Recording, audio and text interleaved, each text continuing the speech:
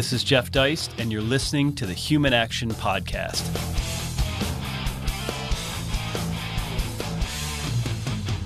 Ladies and gentlemen, welcome back once again to the Human Action Podcast. And as promised, we've been delving into a variety of Rothbard texts this year after having gone through his opus, Man, Economy, and State, last year. So we're focusing on some of the smaller books. And we've gone through several of those over the last couple of weeks, enjoyed those shows. But it was time, it's high time, that we tackle over a series of shows. It'll probably be 3 or 4 weeks.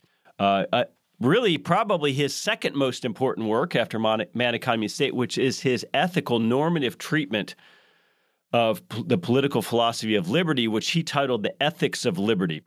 This book came out in 1982. It was published by New York University Press, an academic publishing house.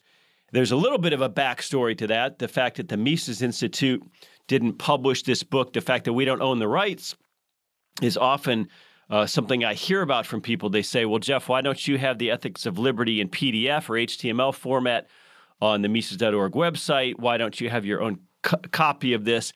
Well, it's because of copyright and because we are occasionally from time to time threatened by New York University Press if we put a PDF or something up with this book. So they own the rights. Unfortunately, we've paid them over the years. We've licensed our own version of the book, and that's the version we'll use for today's discussion, which came out in 1998. We have paid them to do an audiobook narrated by the late Jeff Riggenbach. So they've allowed us to do these things, but we can't just post the book as a free read on our website. So it's one of those books where you're going to have to go buy it if you want to read it.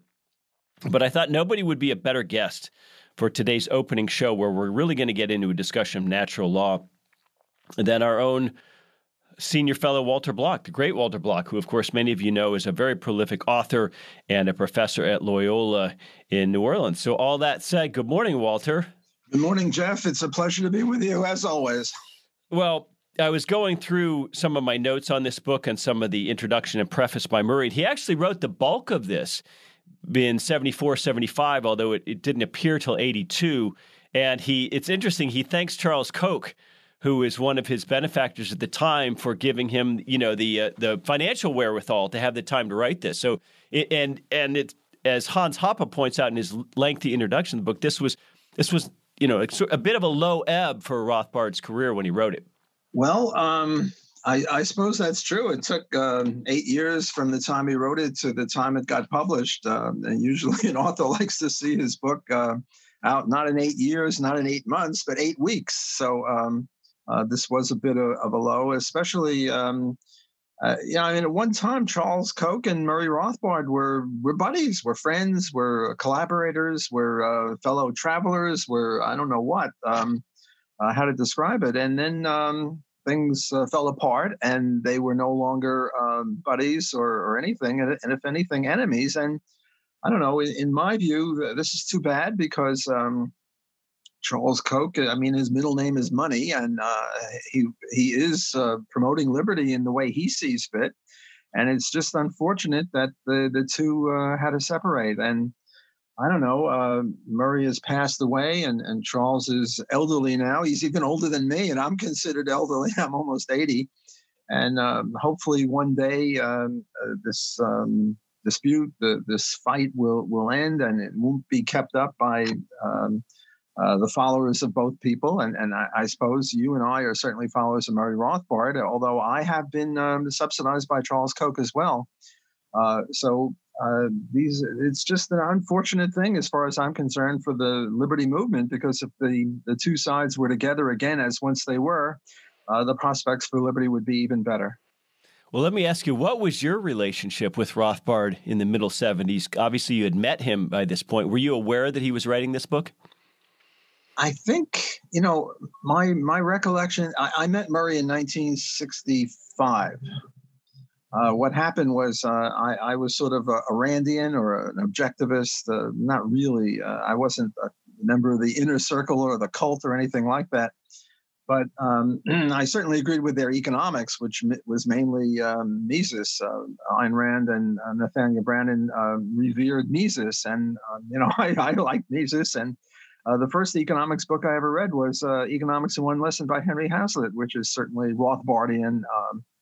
I met Murray in 65, and he converted me to anarcho-capitalism in about 10 minutes, mainly pulling Hazlitt on me. He said, well, you see clearly why the post office should be privatized because, they can't lose out. If they lose money, they never go broke and there's no competition. Well, why can't that work for police and armies and courts? And Murray really flabbergasted me, and I've been a friend of his pretty much ever since then. I was part of the living room crowd. We'd go over to his apartment and we'd play Risk, and we'd laugh into the wee hours of the day, of the night. The big problem I had with Murray was stomach cramps because it would just keep me laughing for hour after hour. And, you do that and all of a sudden your stomach starts hurting. So I was a friend of Murray's for many, many years. I moved out of New York City in 1979, and I got a job at the Fraser Institute in Canada, Vancouver, in 79. But I was a friend of Murray's. And I remember going through the pre-publication version of several of Murray's books with the living room crowd, the Leonard Liggio and Joe Peden and Walter Grinder and Jerry Wallows, Bob Smith, a whole bunch of people, and we would go looking for typos. I don't remember if it was this book or For a New Liberty or which book it was. So I think a lot of people think of you, Walter, as the North Star in terms of you're a deontological libertarian. You're not a consequentialist. And that's really what you're known for. Do you think you got that from Murray or from this book specifically? Well, I like to think that everything good that I have, I got from Murray. He's my North Star. He's my guru, my mentor. I'm also a consequentialist in the sense that I think that if we follow the non-aggression principle and private property rights, we will also have a good world. But I think my contributions, to the extent that I have any original contributions, as you say, are mainly in deontology. And certainly I got that from Murray. But I think, I pretty much got everything that I have intellectually from Murray. It's interesting that, at that time when I met Murray, I was still, I hadn't got my PhD yet, and I was a student at Gary Becker's. And Murray tried to convince me of Austrian economics.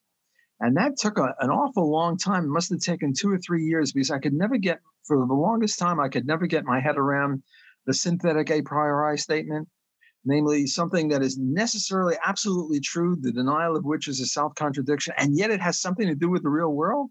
I was trained by Gary Becker as a sort of a logical positivist, namely if it's necessarily true, it's just a tautology, and it's just the way we use words like bachelors or unmarried men.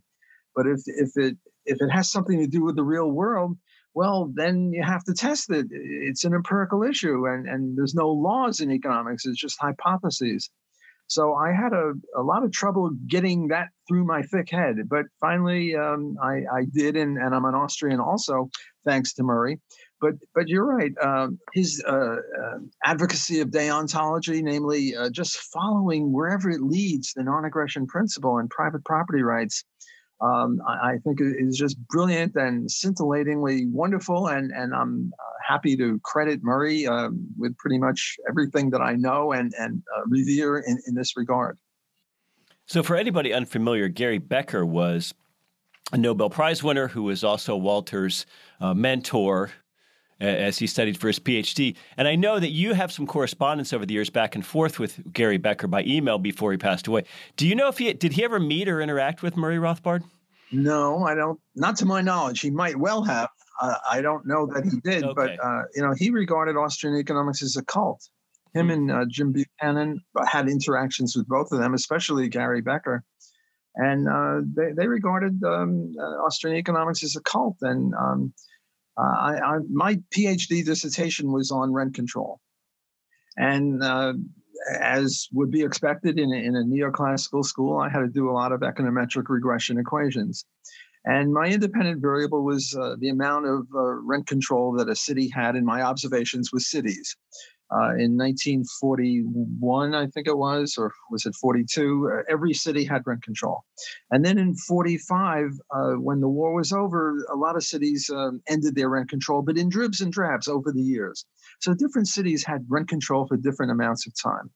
And my thesis was that the more rent control a city had, the worse housing would be, holding everything else I could think of constant, such as, weather or income or wealth or whatever. And most of the time, I got the correct, correct signal, namely there was a negative relationship between more rent control and quality of housing. And usually I got statistical significance and all was well. But every once in a while, I would get the wrong sign, namely more rent control meant better housing. And sometimes, God forbid, it was even statistically significant. So what Gary Becker should have said, if he were really a non-cultist, and my thesis is that if you scratch a good neoclassical economist, you're going to find an Austrian, and Gary Becker was certainly a good neoclassical economist. What Gary Becker should have said is, I've got this young genius. I was young then. This is in the 60s. I've got this young genius who's going to turn over everything we know about rent control. Walter Block has shown that rent control helps housing. But he didn't say that. What he said was, go out and do it again until you get it right. Well, what's testing what? I mean, is my econometrics testing the apodictic necessary condition that other things equal, the more rent control, the worse housing? No, rather the apodictic thing that we know about rent control is testing my econometric results.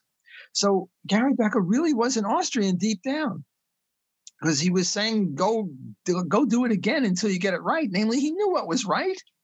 He knew the economic law was that rent control is going to screw up housing. Whereas what he should have said, if he wanted to really cleave to his neoclassical economics, he should have said, well, maybe the law is wrong because Walter has found out with his crummy econometric equations that rent control really helps housing. I mean, Bernie Sanders would love that. He loves rent control. He favors rent control all over the place. And Gary Becker should have supported Bernie Sanders, but he didn't. So he was really an Austrian, but he thought Austrianism was a cult. So I don't know. I never could convince Gary of his error. Well, it wasn't from lack of trying, right, Walter? Oh, I don't like to brag, but when it comes to pushiness, I'm number one. I keep going. Well, and as a New Yorker, you knew a lot about rent control, right? That was no coincidence that was your thesis. Now, I want to talk about the underpinning of the book, which I think Hans Hoppe does a good job of explaining. He's got a lengthy introduction, and I really encourage people to go to Mises.org and find this book, The Ethics of Liberty, the 1998 version with Hoppe's introduction. And so Rothbard wants to create an ethical bridge, a normative bridge between economics and laissez-faire political philosophy. And he roots this in property, which he views as a corollary which necessarily flows from self-ownership. But what struck me as interesting in Hoppe's intro was he said, for all of our talk in economics, we don't have a really coherent theory of property.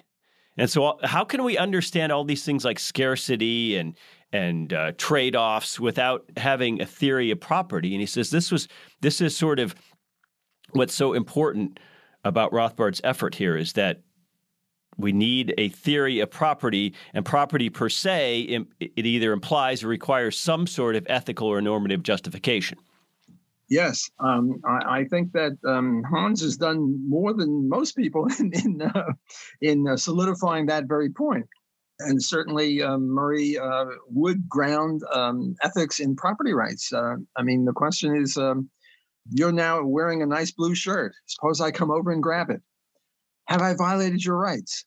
Well, it all depends upon who is the rightful owner of that shirt. No, I never saw the shirt before. It's your shirt. Don't worry, I'm not coming over and grabbing your shirt. But the point is that we have no way of telling whether I'm a thief or not when I grab the shirt that's on your back, because just because the shirt is on your back doesn't mean you own it. So we have to have a theory of ownership.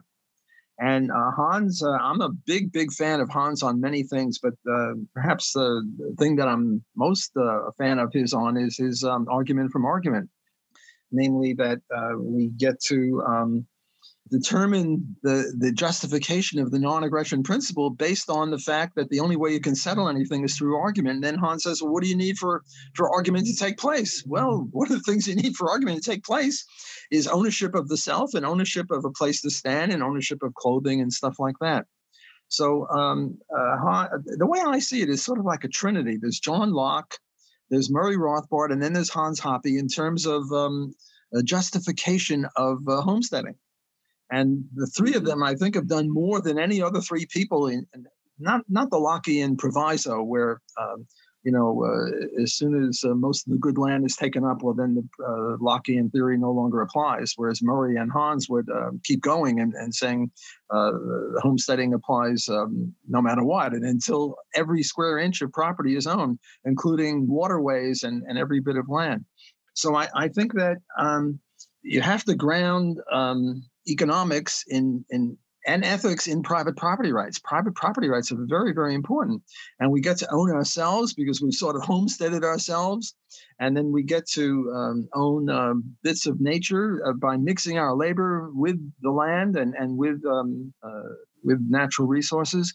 And then we have a strong foundation on the basis of which we can justify libertarianism. So you consider yourself obviously a natural law adherent. Did you arrive at that from the first few chapters of this book? I mean, talk to us about the Walter Block version of natural law and why it matters. Well, no, I didn't get it from this book because this book came out in 1982, and I was a Rothbardian in 1965. So I didn't get it from this book, but this book certainly solidified things. It's interesting. If you compare natural rights with Hans's argument from argument, Murray himself said that Hans's justification for the non-aggression principle was superior to his views on natural rights, which is very strange because when Hans came over to this country, to the United States, he was just a kid. He was like, I don't know, late 20s or something. And Murray was, 45 or 50. And Murray was the cock of the walk or the king of libertarianism or Mr. Libertarian, and Hans was just some young kid. Now, look, suppose a young Randian came up with something that Ayn Rand thought was better than what she did. What she would do is blackball this young kid, and she would kick him out of the movement. Well, Murray didn't do that at all. Instead, Murray supported Hans in this. So I think that this really does Murray a lot of credit, because when you're the leader of the movement and some follower of yours, and Hans was a follower of Murray's, comes up with something that you think is even better, usually the human nature is to not support that. But Murray, I think, gets great credit for acknowledging this sort of a thing. So yes, I'm a natural rightist in the sense that I think people have human rights. There is one area where I disagree with Murray, and this is on page 24 of the Ethics of Liberty. Right at the top, sometimes I joke that I'm not really an anarcho-capitalist. There is room for government, and my two exceptions, the two justifications for government is: first, government should compel everyone to read Man, Economy, and State and Human Action, and secondly, pagination. Because different versions of different books have slightly different pagination. So in my minarchist days, I say those are the two legitimate roles of government. Of course, I'm just kidding, but so when I say page 24, I don't know what page it is in your book, but what he starts out here is saying, particularly striking is the flaming prose of the great abolitionist William Lloyd Garrison applying natural rights theory in a revolutionary way to the question of slavery. The right to enjoy liberty is inalienable. Now, that's where I depart from Murray. And, whenever I disagree with Murray or Hans or Mises or any of those people, I have this niggling feeling in the back of my mind that I'm wrong because, those people are, really brilliant. And I'm just a plotter. I keep pushing, but I think of myself more as a plotter. Well, if liberty is inalienable, that means you can't sell it.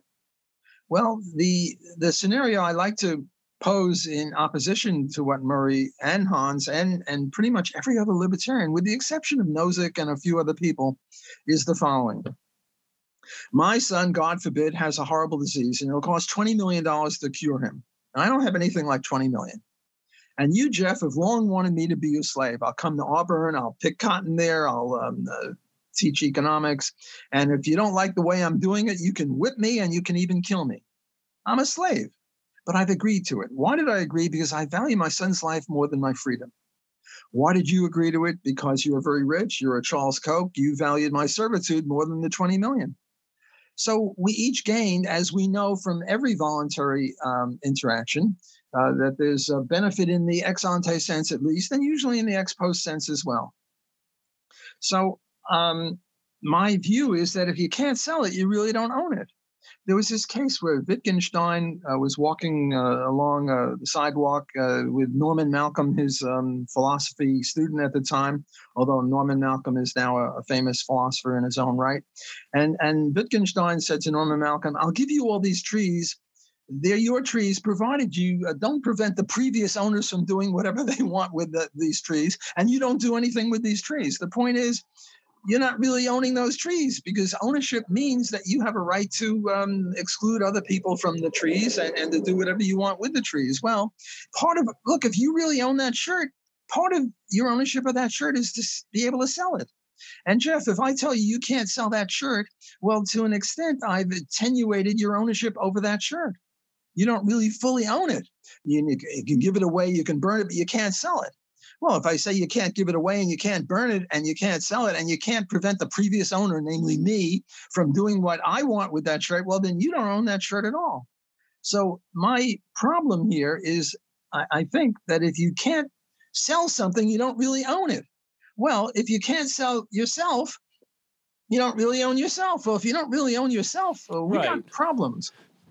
Right, but there's a difference between the concept of self and one's body, physical body. There's a difference between one's time and labor and one's will. So I think this is a pretty pedantic point you're making, Walter. In other words, you're not alienating your will. You're not alienating your.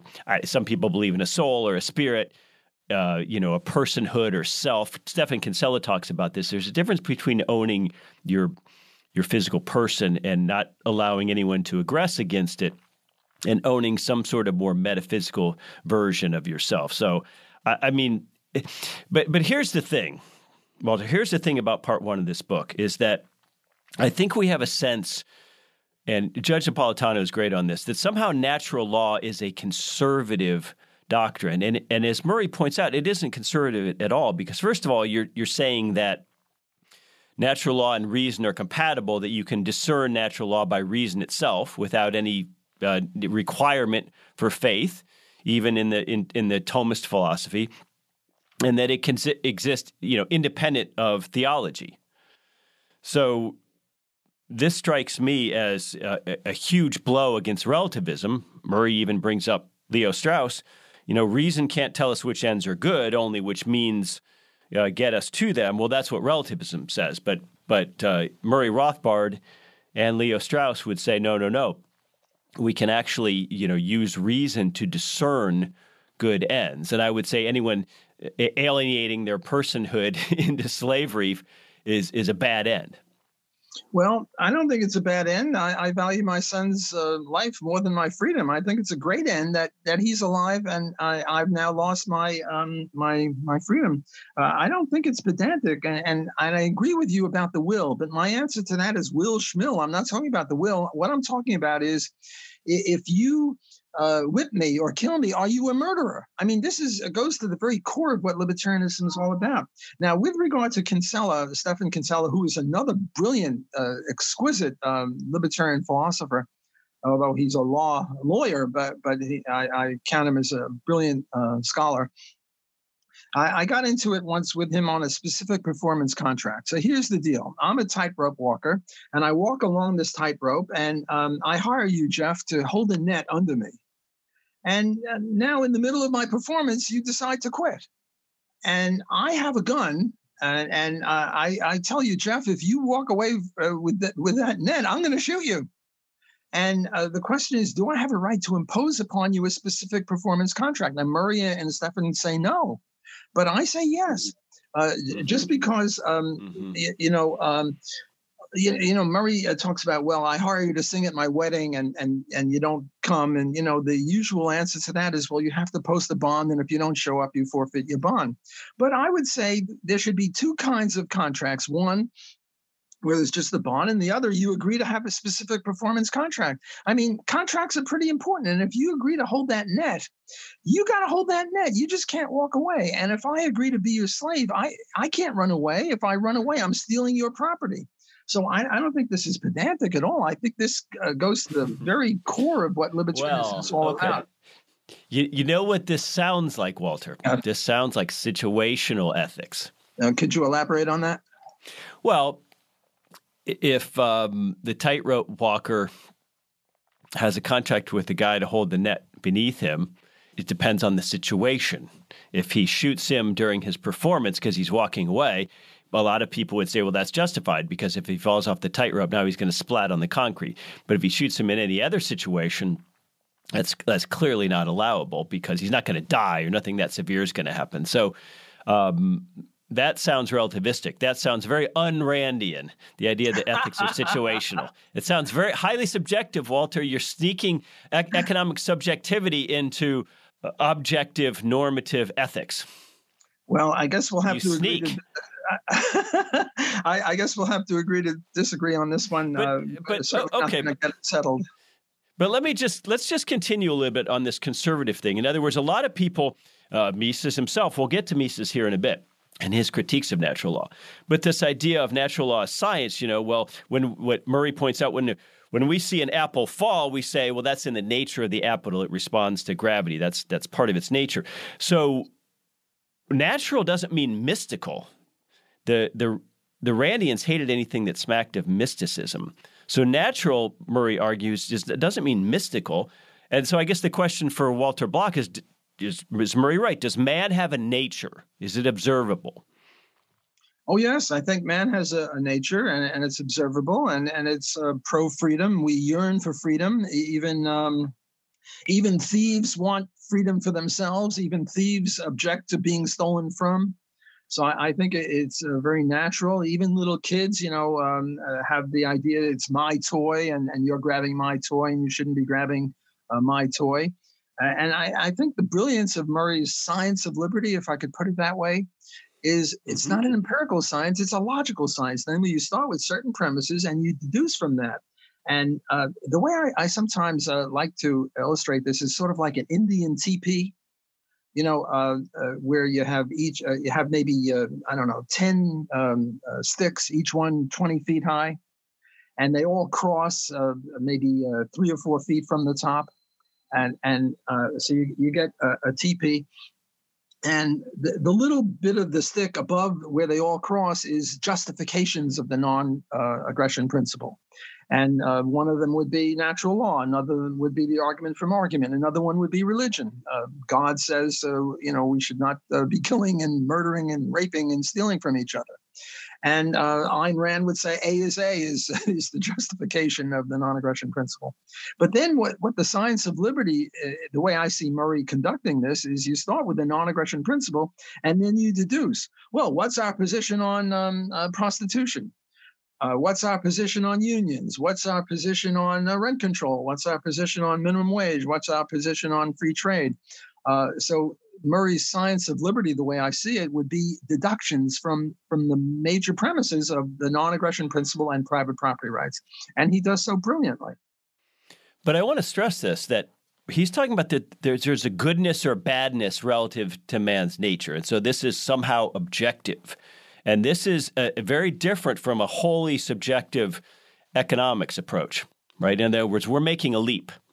Well, I don't know if I'd want to say we're making a leap. Maybe I'd want to say that. I'm not sure, because the reason I don't like the leap is because it's sort of like a leap of faith and we don't have any not necessarily a stretch, but a leap. Okay. Well, I would just say we start from very firm foundations of the non-aggression principle and private property rights based on homesteading.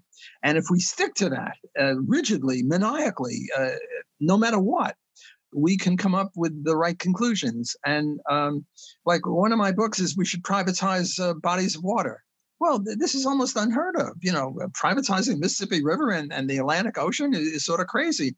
But my lodestar in writing books like that, and I have 3 books on privatization. One is oceans, one is roads, one is a space and the moon and the Mars. And all I'm doing is playing homage to Murray. I'm trying to be as true to Murray's insight about the non-aggression principle and private property rights, and then just deducing like a maniac and applying it to where it's never been applied before. I remember that this sort of like my career is like that. Murray mentions blackmail in one sentence in Manicommian State, just one sentence. And I must have written, I don't know, 20 articles on that, attacking everyone who disagrees with Murray on blackmail. And then I have a book on blackmail. So what I do, what my career is really extending what Murray said, but keeping in mind his foundation of the non-aggression principle and private property rights based on homesteading, and then just applying it to all sorts of things that either Murray didn't apply it to. I don't think he came out in favor of privatization of oceans. I'm sure he would agree with that, but he never wrote about that. And on blackmail, I think he just wrote a sentence or 2 or 3, and I wrote, voluminously about that. So the way I see Murray's Science of Liberty, Natural Rights, we start off with the non-aggression principle and private property rights, and we deduce the hell out of them. Right. But of course, this process has its critics, and Murray brings one up, this idea that is purely logical and deductive. For example, Hume. Hume had his famous, refutation of natural law in his view, where he said, first of all, you've got this false is-ought dichotomy between facts and values. So that's a critique. And also that reason from which we try to explain natural law, well, that's really subject to our passions, and emotions create our ends. And so Murray says, well, actually, justice comes from reason, and we have a necessary social order. So, explain this split here between Hume and Murray Rothbard. Well, David Hume is a brilliant philosopher. By the way, he was the one who converted me out of theism and into atheism. I read his Inquiry Concerning Natural Religion, and I was around 15 years old. But as an aside, prior to that, sorry to interrupt, but prior to that, as a boy, had you been a religious or observant Jew in any way? Had you been going to temple? Yeah. I was bar mitzvahed at 13, and I went to synagogue, and I took courses in Judaism and stuff like that. And, I was a believer. I wasn't Orthodox. I was more conservative. In Judaism, there are 3 levels. One is Orthodox, the other is conservative, and then there's what's the third one called? Can't think of it. They're the ones that believe in eating pork and stuff like that. They're hardly Jewish at all. So I was in the middle between Orthodoxy and the other one that I can't think of right now. But did your atheism ultimately, was that a source of upset for your parents? Well, my parents were what's called Rosh Hashanah Jews or Yom Kippur Jews. On Yom Kippur and Rosh Hashanah, all of a sudden they got their Jew on, and they got angry at me because I wouldn't respect the Jewish holidays. But on Saturday, they didn't always go to temple, although from age 13 to age 15, I was really into it. Well, the Christian version of this is people who go to church on Easter and Christmas Eve only. Yeah, that would be the equivalent. You sort of adhere to it, but just superficially. I was a little bit more than my parents from age 13 to 15, but then at age 15, I became an atheist, and I wasn't into the Judaism at all. Although, later on, I had this friend and mentor, Lipa Dubrovsky, who was an Orthodox Hasidic Jew.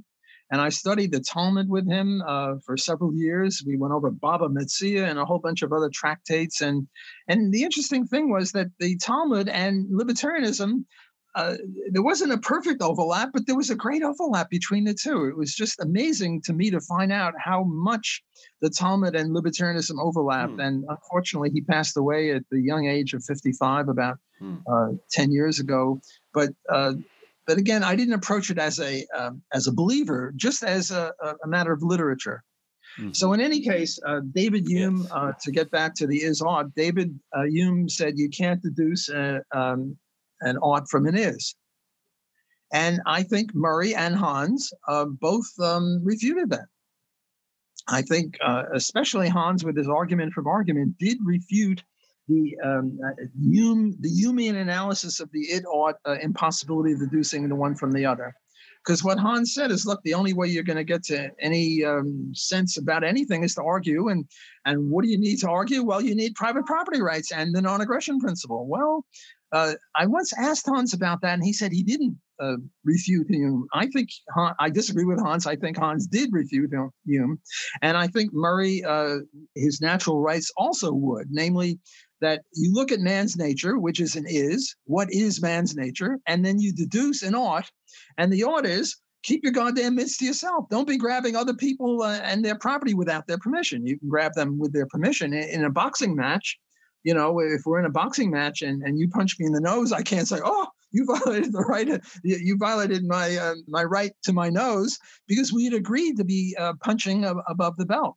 And also, the voluntary sadomasochism, you can't complain about that. But apart from that, I think Murray brilliantly overturns Hume as well as does Hans, and deduces an ought from an is, and the is man's nature, and man's nature is such that it's wrong to be grabbing other people and their property without their permission. I'm struck, though, when I'm going through this, that there are a lot of people who don't even believe in the is. In other words, postmodernists, for example. So Murray is operating on a ground of man's nature, and some people would simply object that exists or is discernible. Well, nowadays we have the woke people and the cancel culture people and relativism. What did Mises call it? Polylogism. The idea that, by the way, the word I was missing before is Reform Judaism. Reform Judaism. There's Reform, Conservative, and Orthodox. You get the wokesters and the snowflakes and the cancel culture and the politically correct people, and they commit the fallacy that Mises talked about with polylogism. There's one logic for toxic white males like you and I. And this is colonialism. We believe that 2 + 2 is 4. But these other people talk about relativism. 2 + 2 = 4 is racist. Look, I had a full head of hair before. Look at me now. I don't have any hair because I pulled out all my hair based over. I'm kidding about that. I went naturally bald. But this is relativism up the wazoo. It's just ludicrous and crazy that different people have different logics, and there's black logic and white logic and gay logic and straight logic and male logic and maybe male and female. I don't want to get into that. That's another issue. As I tell my son sometimes, you can't live with them and you can't live without them. Well, some people throughout history, Walter, have suggested that men and women are different. So we'll just leave it at that. You're not the first to suggest that, but let's talk about this source of law, because this is very near and dear to my heart. I'm a big believer in common law and where that could take us in a localist, decentralist fashion. And I think it's the future, if not the only future, for a country like the United States. So Murray Rothbard points out that there's essentially 3 sources for law. We have, pure tradition and custom, the way things have always been done. And then we have the, purely positive law, the arbitrary dictates of a legislature or a state. And then we have this process of reason or discovery of natural law. And so by rejecting both the traditional, which is oftentimes bound up in religious view of law and its source, Moses or whomever, and by also rejecting the idea of positive state law, what that leaves us with is natural is actually a radical concept. It's a modern concept in that sense. Yes. I wanted to say a little bit of good about tradition. And I remember Hayek saying, look, all tradition should be accepted unless we can come up with a reason why it's not good. For example, he said, the tradition of men wearing a tie, nothing really wrong with that. So, accept that. On the other hand, you have this thing in Sati in India where a man dies and they push the woman on his funeral pyre. Now, that's tradition. That's law even in India. And what Hayek and what any libertarian would say is, come on, get a life. That's ridiculous. So there's nothing wrong with accepting tradition. And I think that's part of Murray's intellectual armature. There's nothing wrong with tradition, like opening a door and maybe shaking hands or, things like that. And we should accept all tradition. The presumption is the tradition, if it lasted for many centuries, there must be something good about it, and we can't think of what's good about it, so we still follow it anyway. Nothing wrong with it, unless we see a reason why we should overturn it, and then we overturn it. So we're not really against tradition. We're guided by tradition because tradition is the amalgamation of human experience, and most of our traditions are innocuous, like saying hello or, things like that. Present law, you really don't need a legislator to make present law. Well, maybe you could make a little bit of a case for it because when electricity first came into being or when the radio first came into being, and here Coase was not so bad. I'm not a big fan of Coase, but on radio, Coase was pretty good. Namely, this is private property rights in the ether or in the air, and we'd never had that before. And what Murray would say is, well, you have to extrapolate from reason. Namely, you have to apply fences on land to fences in radio waves. And you have to say, well, if I'm broadcasting on 650 megahertz or whatever it is, and you start broadcasting on 651 and you start jamming me, well, you're too close. Well, you have to go to 700 so that we can both have radio stations so maybe you need a little bit of legislative law for new kind of issues that have never been thought of by history. But apart from that, we have all the laws we need. Keep your mitts to yourself is a great law. No murder, no rape, no theft, whatever. And again, the third one is natural reason or logic. And again, we deduce from the non-aggression principle and private property rights based on homesteading, and we don't go too far wrong. So I want to draw people's attention to page 24 of this book because it has, I think, one of the best definitions of rights I've ever read. And now it's by Professor Sadowski, James Sadowski, who apparently you knew, Walter.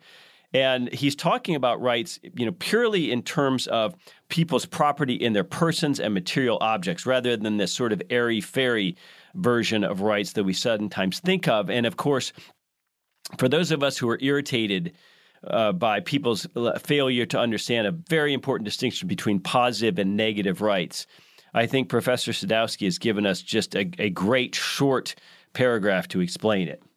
Oh, yes.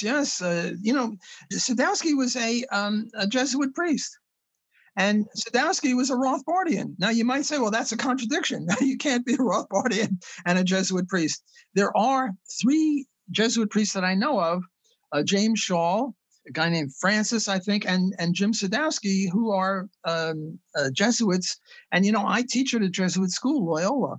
And my analysis of the Jesuits is that they're 180 degrees away from where they started. In 1540, the Jesuits and the Dominicans started the School of Salamanca. And the School of Salamanca was a precursor to Austrianism. The just price was the market price. The just wage was the market wage. Profit was good. And now you look at most Jesuits, except for Sadowski and 2 or 3 others, and they're Marxists. Well, they're just the opposite. They're socialists, which is, very much the opposite of the way the Jesuit order first started. So, yes, I knew Jim Sadowski. He was part of the living room crowd. He would come to Murray's living room and argue with Murray over, very fine points, but argue from within the Rothbardian viewpoint. In other words, he accepted the premises and he just came to different conclusions. And he would ask Murray about all sorts of weird questions like, suppose a monkey throws a man through the window, who pays for the window? Sort of exotic kind of cases like that. So, yes. And shall I read or shall you read on page 24 what Sadowski says? Well, I guess the point is that the rights are in relation to individuals and their material property. They're not something that requires other people to do things. But go ahead, read the quote. It's a great quote. And for those of us who are irritated by the concept of positive rights, I think this is perhaps the best definition I've read of what I think negative rights are. Okay, Sadowski says, when we say that one has the right to do certain things, we mean this and only this. That would be immoral for another, alone or in combination, to stop him from doing this by use of physical force or the threat thereof. We do not mean that any use a man makes of his property with the limits set forth is necessarily a moral use. So take prostitution. Yes, take it. I'm not in favor of prostitution. I don't go to prostitutes. I just say, take it to where it should be. In other words, a lot of the goofy laws we have against prostitution actually force it into dangerous locales and that sort of thing. So it's all very silly, like any prohibition. Absolutely. Well, not any prohibition. I mean, we do want to prohibit murder, but look, I have a wife, I have a daughter, I have a mother, I have a sister. Well, my mother passed away. I wouldn't want any of them to be a prostitute. But if they were, God forbid, I wouldn't want them to go to jail for it. Because if they limit themselves to consensual acts between adults, it's not a violation of rights. But we libertarians don't have to be hippies. We libertarians don't have to be lefties. We libertarians don't have to like prostitution. We could say that prostitution is immoral, and that is my view as it happens, but not qua libertarian, because I'm not a thick libertarian. I'm a thin libertarian. Okay, but how about a community with an HOA which says you may not engage in prostitution within this housing development, either as a provider or a customer? Oh, absolutely. They have that right. I was once visiting somebody at a condo, and he was complaining. He was a libertarian. He's complaining that the condo makes all sorts of weird rules. You have to have a certain kind of fence, and even your draperies have to be a certain color. And he was complaining. And I said, hey, get a life. You agreed to this, for goodness sakes. If you didn't like it, go to another condo, or, don't go to a condo, or don't go to a gated community. So obviously, now here is an interesting thing where I got into it with the mosquito. We're talking about, what was it? Front lawn fornicators. And Dr. Block is referring to the blogger Bionic Mosquito. Right. Yeah. Bionic Mosquito, a very insightful, incisive libertarian theorist. But he and I disagreed on this. And the front lawn fornicator gets out on his front lawn and starts fornicating. But it's his front lawn. And fornicating on a voluntary basis is not a violation of rights. And yet it scares the horses and the kids. And, it's a big pain in the neck. And what he says is you need more than the non-aggression principle to make libertarianism work. And I said, no, you don't. All you have to do is have a HOA or a condo or a co-op or whatever, and you pass a rule that no front lawn fornicating. And there could be other condos or HOAs where front lawn fornicating is required. Right. But okay. But you know what's easier, Walter, than having a predatory state which passes unjust laws and enforces all this stuff by putting people in jail? And you know what's even better than having an HOA is actually having a halfway decent society where it just never dawns on people to fornicate in the front yard. How about that? I mean, sometimes we overthink this stuff. Well, I'm not so sure. I mean, when you said that, we shouldn't think of a good society where nobody would think of prostitution. Well, there are people that, can't get a woman to go to bed with them unless they pay. And should they have a right to do that? And should women have a right to sell their sexual services? Yes. Again, I personally don't adhere to that. I don't like it. I don't support it. But I don't want them to go to jail. And also, I don't want them excluded from society. I mean, because they're not violating rights. Well, let's get back briefly here to Mises. So the idea is that Mises made the argument for laissez-faire society based on purely utilitarian grounds, and then Murray Rothbard comes along in the ethics of liberty and creates a normative system or structure based on natural law to justify a laissez-faire society. And then, at least in theory, Hoppe comes along and takes all of this a step further into a purely argumentative or pure logic justification for laissez-faire without any normative component per se. So when we go back to human action, there's several spots where we can find Mises's critiques, but I found one that I thought was pithy and pretty bold. So I just want to get your take, Walter, on this. This is towards the end of Human Action, the section called The Government and the Market. So I'm quoting Mises here. He says, from the notion of natural law, some people deduce, we've talked about that, the justice of the institution of private property in the means of production. Exactly what Murray attempted to do. Other people resort to natural law for the justification of the abolition of private property in the means of production. As the idea of natural law is quite arbitrary, such discussions are not open to settlement. So he's viewing this very differently. Well, I think Mises is wrong. I mean, with all due respect, Mises is either the first or the second best economist that ever lived, and Murray would be the other. And I'm not sure, just like I'm not sure about Bach and Mozart, I'm not sure about Murray and Mises. But I think Mises is wrong here. Just because some people make a mistake in their deduction and deduce from natural rights that private property, I mean, what's his name? Who is the one that said property is theft? Proudhon. Proudhon said property is theft. And the whole point is you can't have theft unless you have private property. If we didn't have private property, there couldn't even be theft. So Proudhon is, just totally wrong. And Mises, I think, is wrong. Look, 7 is bigger than 8. 8 is bigger than 9. And therefore, 7 is bigger than 9. I just made a syllogism, right? 7 is bigger than 8, 8 is bigger than 9, therefore 7 is bigger than 9. Well, my logic was impeccable, but I started out with a wrong premise, and I came up with 3 fallacious things. The major, the minor premise, and the conclusion are all wrong, and yet my logic was correct. So that would be the opposite of what Mises is doing. What Mises is doing is saying, well, because some people use natural rights and they come up with the wrong conclusion, therefore natural rights is wrong. Well, that's crazy. Some people use logic and they come up with the wrong example. That doesn't mean logic is wrong. It means, as in my example of 7, 8, and 9, that just means that they deduced they made a mistake in their deduction. Milton Friedman once said that if mainstream economists disagree, they can resort to empirical econometric regression equations. But if Austrians disagree, they have to fight.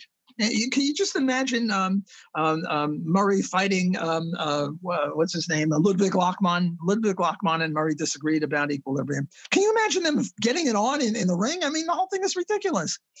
Milton Friedman is wrong here. If 2 Austrians disagree, I disagreed with Roger Garrison on the triangle or something. We don't have to fight, for God's sakes. We just go back to the logic and we discuss it.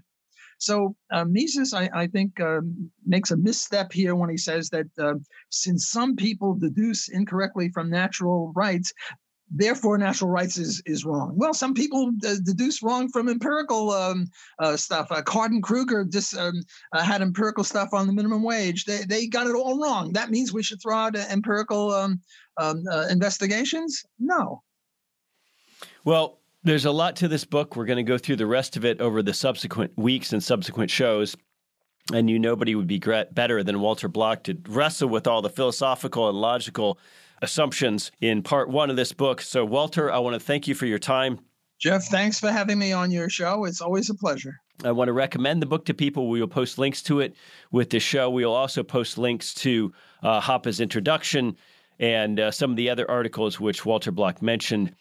Unfortunately, we can't give you the book as a free download or as a free readable PDF or HTML, but we can give you a discount. Just go to the Mises.org bookstore and use HAPOD for Human Action Podcast. You will get 10% off the purchase price of the book. And we're looking forward very much to going through the remainder of this book with people like Stephan Kinsella over the next coming week. So all that said, Walter, thanks again. And ladies and gentlemen, have a great weekend. The Human Action Podcast is available on iTunes, SoundCloud, Stitcher, Spotify, Google Play, and on Mises.org.